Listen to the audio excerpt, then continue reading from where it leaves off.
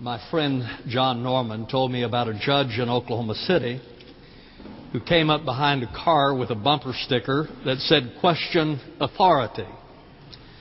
The judge pulled up by the side of the car at the stoplight, rolled down his window, motioned for the man in the other car to roll down his window. He did. The judge said, "What is it that you want to know?" He said, "Well, what do you mean?" He said, "Well, I saw your bumper sticker. It said question authority." He said, "I'm a judge, a person of authority. I was just wondering what it is that you want to know." Well, if there's anyone who questions authority, it's our children. When my children were young, I used to come home to a woman who was totally worn out.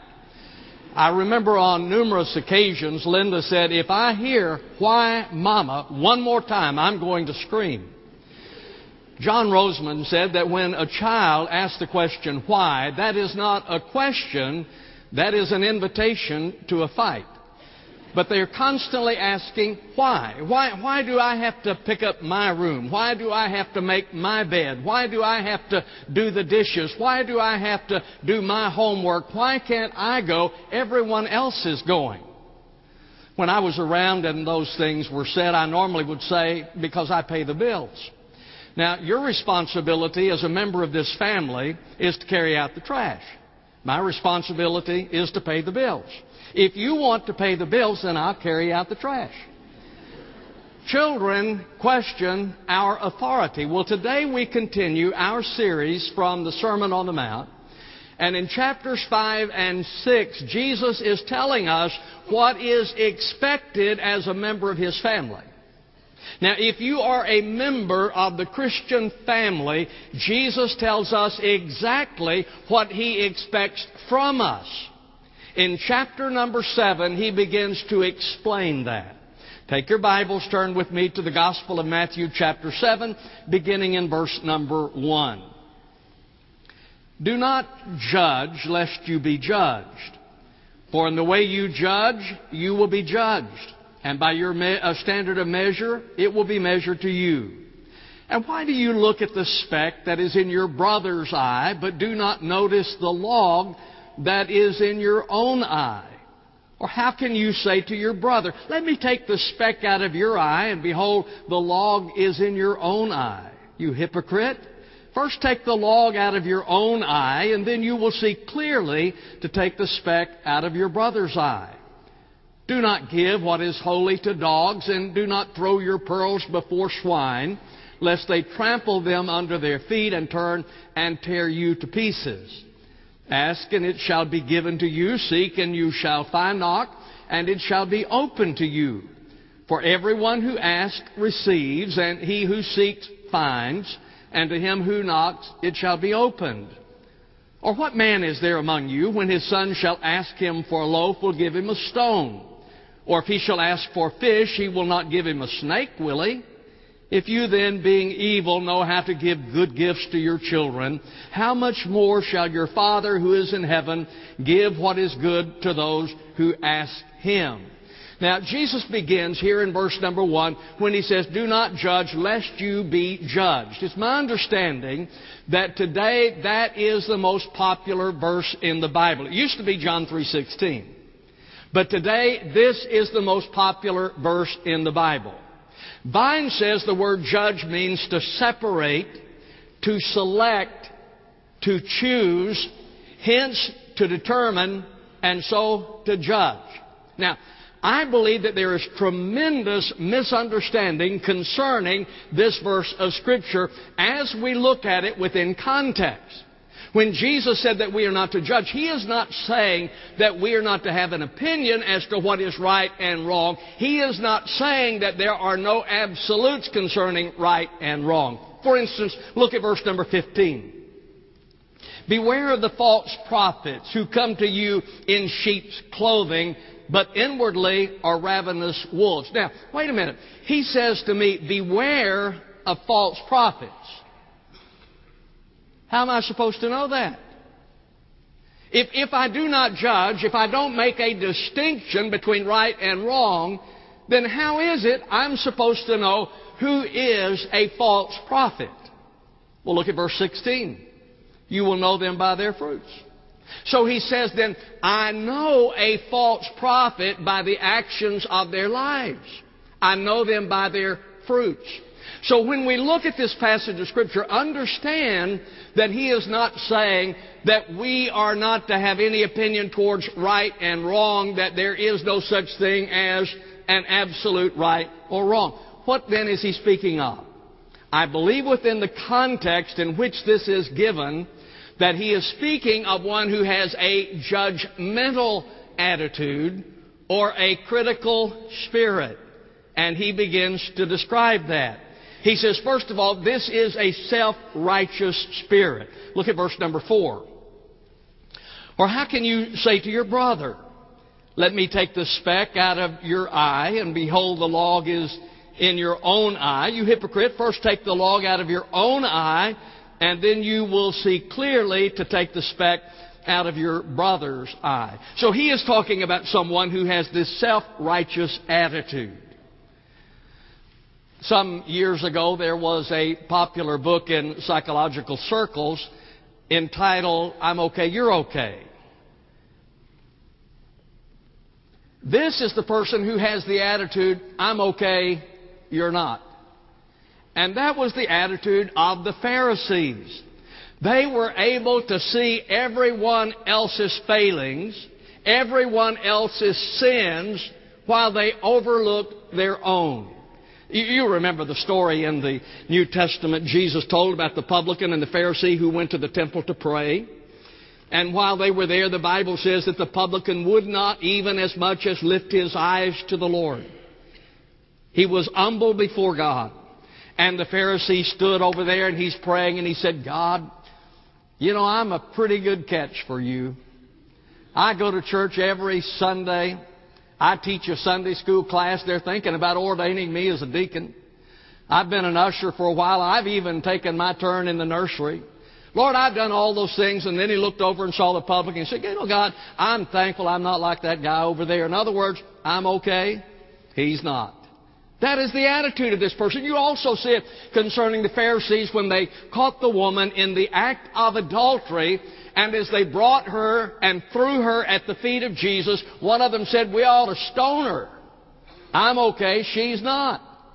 And Jesus said, he who is without sin among you, let him be the first to throw a stone at her. Folks, we have a tendency sometimes to see the sins of everyone else while we ignore our own. So that's what Jesus is speaking of. He is speaking of a person who has a self-righteous spirit. I'm okay, but you're not. This is a hypercritical spirit. Hillel, a famous rabbi, said, do not judge a man until you yourself have come into his circumstances or situation. You see, this person oftentimes criticizes and judges based on a lack of information or misinformation. And there's a lot of it today. I know that you get the same stuff I do on the internet. Some of it is so ridiculous that it's funny. Some years ago, the senator from Hawaii was taking his oath of office. When he took his oath, he raised his left hand to take it. He received immediate and great criticism for raising his left hand. Of course, he had lost his right arm in service to his country. But sometimes we are critical when we are misinformed or uninformed. This person is someone who always expects the worst of others. I like the story about a man who got up one morning. He went over and opened the drapes in his bedroom, looked out, stood there for a little bit, said to his wife, well, who is that beautiful woman with our neighbor? She immediately ran over and looked. When she looked, she was disappointed. She said, well, that's his wife. He said, well, certainly it is. Who'd you expect it to be? Well, the truth is sometimes we are looking for that other person. This person is someone who magnifies the worst. They overlook 100 good things about you and focus in on the bad thing. Normally, they do not have any mercy. They are a merciless, spirited person because they never consider the other person's circumstances or motives. The interesting thing about criticism, folks, is that normally it reveals more about the critic than the one who is criticized. Frank Clark wrote, "Lots of faults we think we see in others are simply the ones we expect to find there because we have them." Now, Jesus gives us a warning here.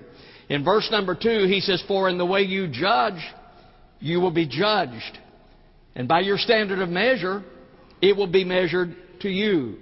So Jesus then reminds us that my standard of judgment is the standard by which I'm going to be judged. He says that my judgment of others determines the way I am judged. Paul said the same thing. In Romans chapter 2, verse number 1, Paul wrote, "Therefore you are without excuse, every man of you who passes judgment. For in that you judge another, you condemn yourself.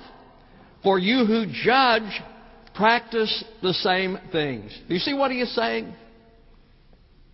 The standard by which I judge you is the standard by which I will be judged. That my way of judging is the way I'm going to be judged. I've also noticed something else about the critical person, is that oftentimes, at least it seems to me, that the criticism is designed to conceal the problems within the critic, the failings within the critic. I've noticed for many years that those who criticize people and churches that are evangelistic normally are not evangelistic. And so because they are not evangelistic, then they criticize those who take seriously the Great Commission that we are to share the gospel with other people.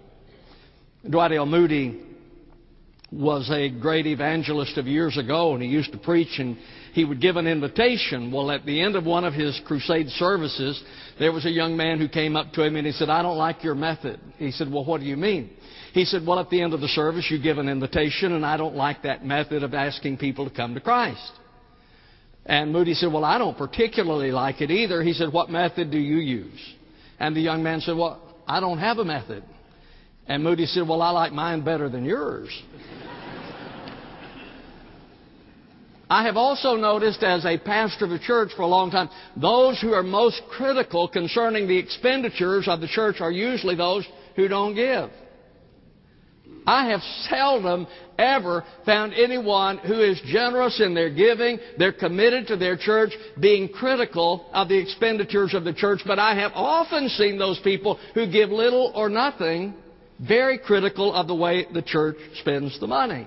So Jesus begins here by warning us about criticism, about having a judgmental spirit, a judgmental attitude. And that's what he's speaking of here. Now then, having said that, there is the necessity of discernment.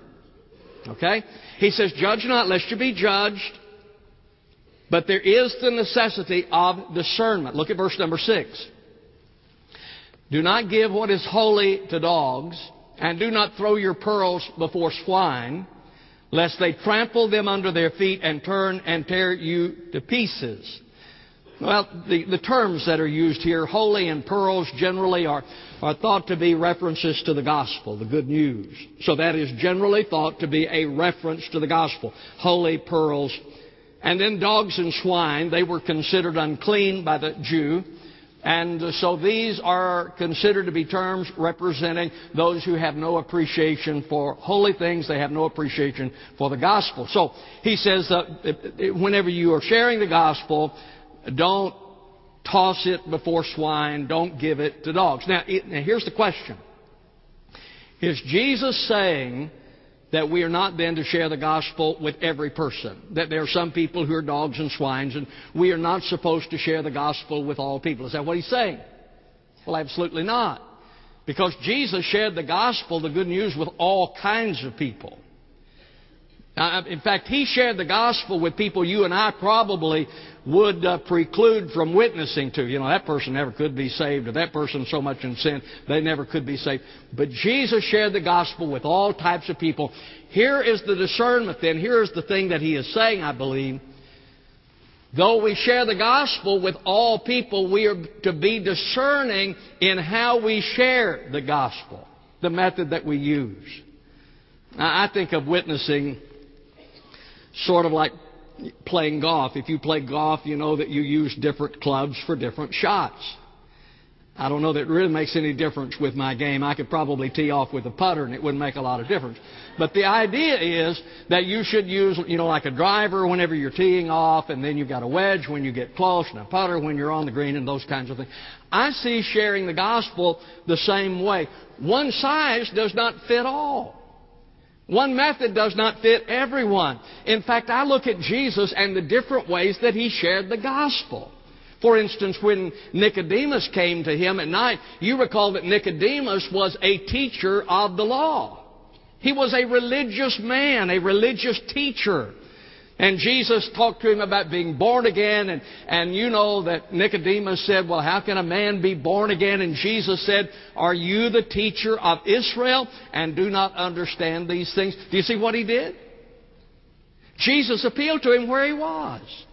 He said, Nicodemus, you are a teacher of Scripture. You know Scripture. And he appealed to him at that point. He said, are you a teacher of the Scripture and you don't understand these things? But he met him where he was, and that's the way he shared the gospel.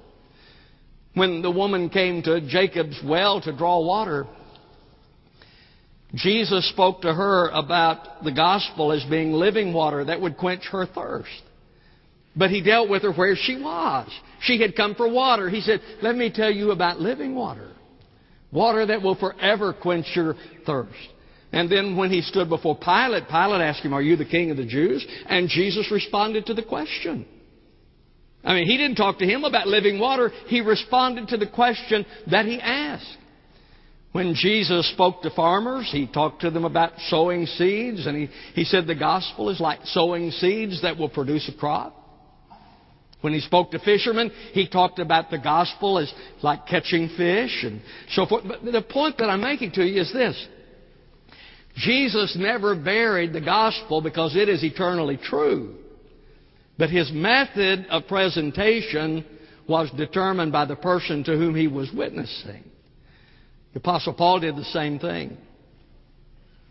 When Paul was in Athens, you recall there on Mars Hill that he was speaking to the intellects of the day, to the intellectuals of the day.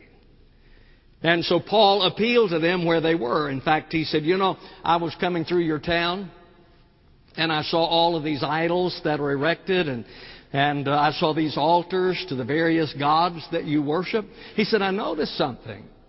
There was one over there that said, to the unknown God. He said, I want to tell you about that one you don't know. And he told them about Jesus. He quoted their poets. But when he was there on Mars Hill, he related to them where they were. They were the intellectuals, and he related to them. And then later, he went to Corinth. And there he said, I determined to know nothing among you except Jesus Christ and Him crucified. Now, there is a change there in the presentation. When he was at Mars Hill, he was talking to the intellectuals. He appealed to their poets. He appealed to where they were. When he went to Corinth, he said, I'm determined to know nothing among you except Jesus Christ and Him crucified.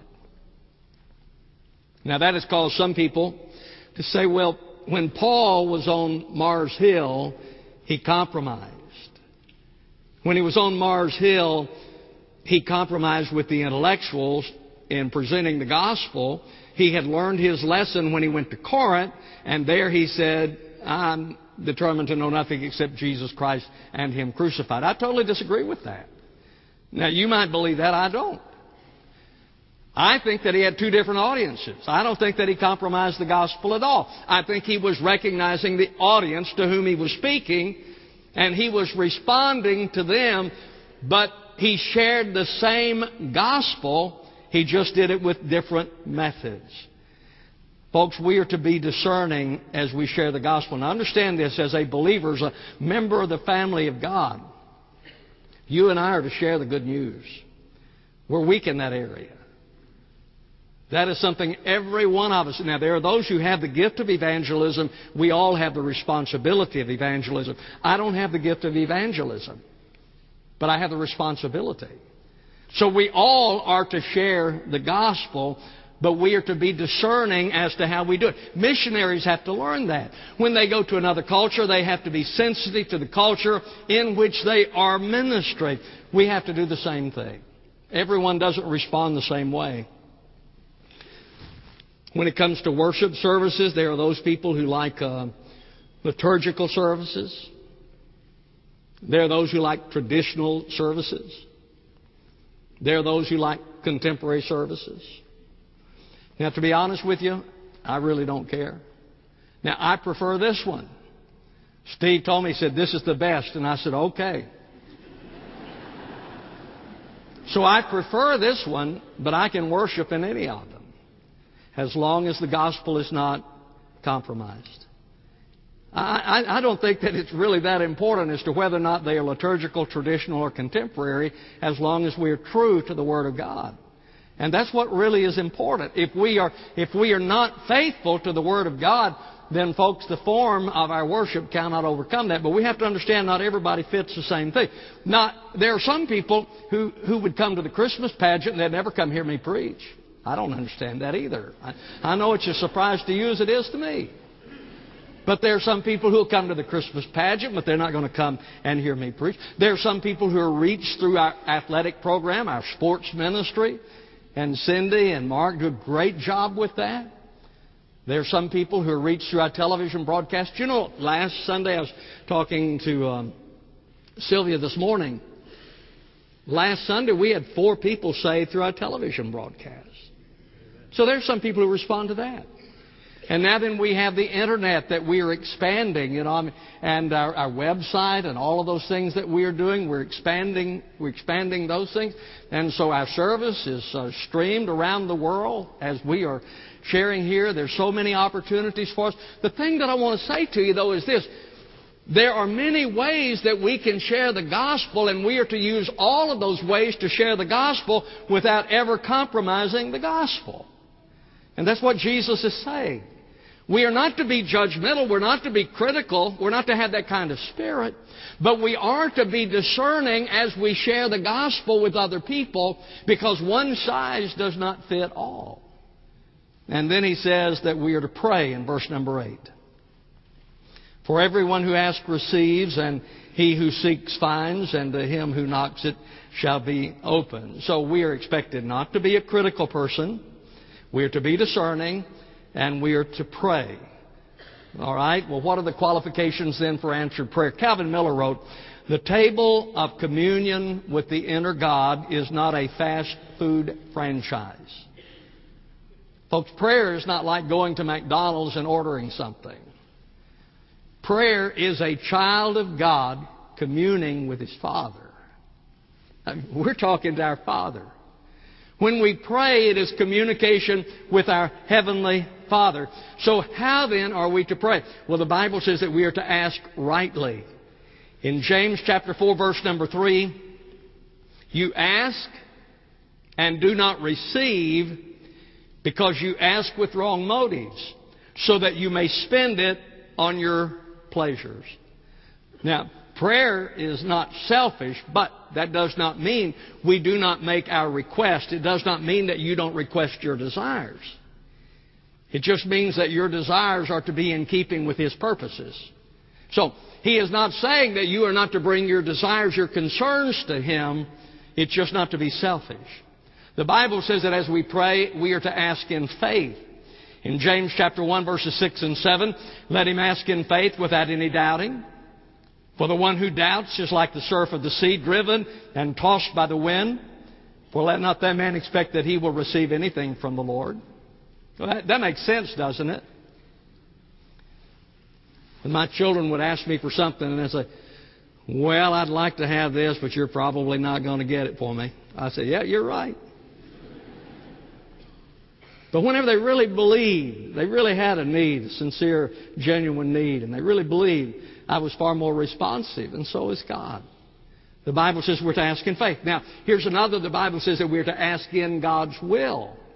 The Scripture says in 1 John 5:14, if we ask anything according to His will, He hears us. There are a lot of people who think that if I make a request, then God is obligated to give it. If I ask God for something because He has promised to answer prayer, then God is obligated. Well, He says that if we ask in God's will.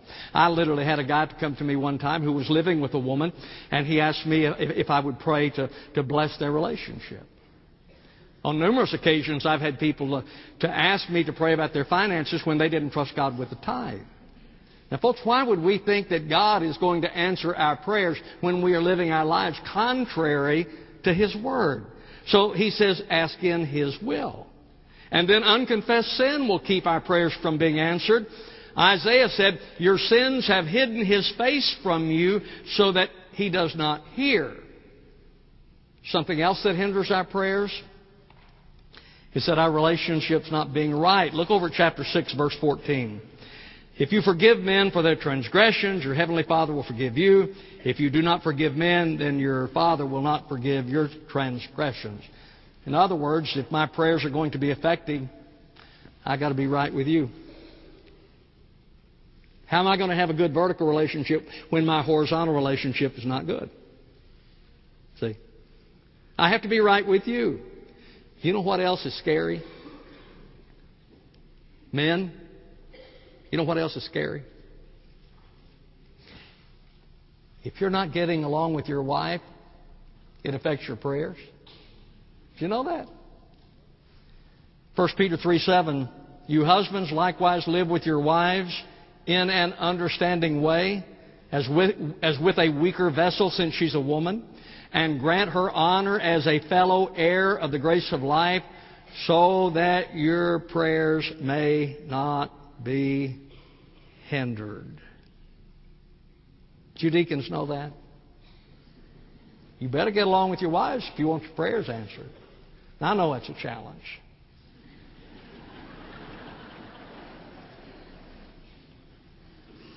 When we meet the qualifications, though, we can expect our prayers to be answered. Look what he says in verse 7. Ask, and it shall be given you. If I ask, it means that I'm aware of my need. If I ask Him, it means I'm aware of His ability to meet my need. And then he goes on from there. Seek, and you shall find. Now, that speaks of intensity. As I am praying, I ask first. Now, then I become more intense in it. And then he says, knock, and it shall be open. When the door is not open, that doesn't mean that we stop. Because oftentimes it is persistence that opens the door. You remember in the Scripture when Peter went to Mary's house and knocked on the door? Rhoda came down and answered. She saw Peter. She was surprised that it was Peter, so she ran back up to tell him that Peter was down there knocking on the door. And the Bible says, but Peter continued knocking. I love that verse. He continued knocking. When your prayer is not answered does not mean that you are supposed to stop praying until God tells you to stop praying. Because persistence oftentimes opens the door. So let me conclude. What does it mean to be a member of the family of God? He said, don't be critical. Don't have a judgmental spirit. Be discerning. Understand that everyone does not respond to the gospel the same way. Pray without ceasing, because whatever we do requires prayer. That, in this passage of Scripture, I believe, is what God is saying to us as being members of His family. Are you a member? Do you know the Lord? Our gracious Father, we come to a time of invitation, and I pray for the Holy Spirit to speak to hearts. I pray especially for those who have never come to know the Lord Jesus Christ, that today they would. In Jesus' name, amen. In just a moment, we're going to stand. The choir's going to sing. We extend an invitation. If you're here without Christ, I encourage you to trust Him today. If you're looking for a church home, our doors are open to you. You come. The staff will be here to receive you. Stand with me, please, as they sing, You Come. I'll greet you as you do.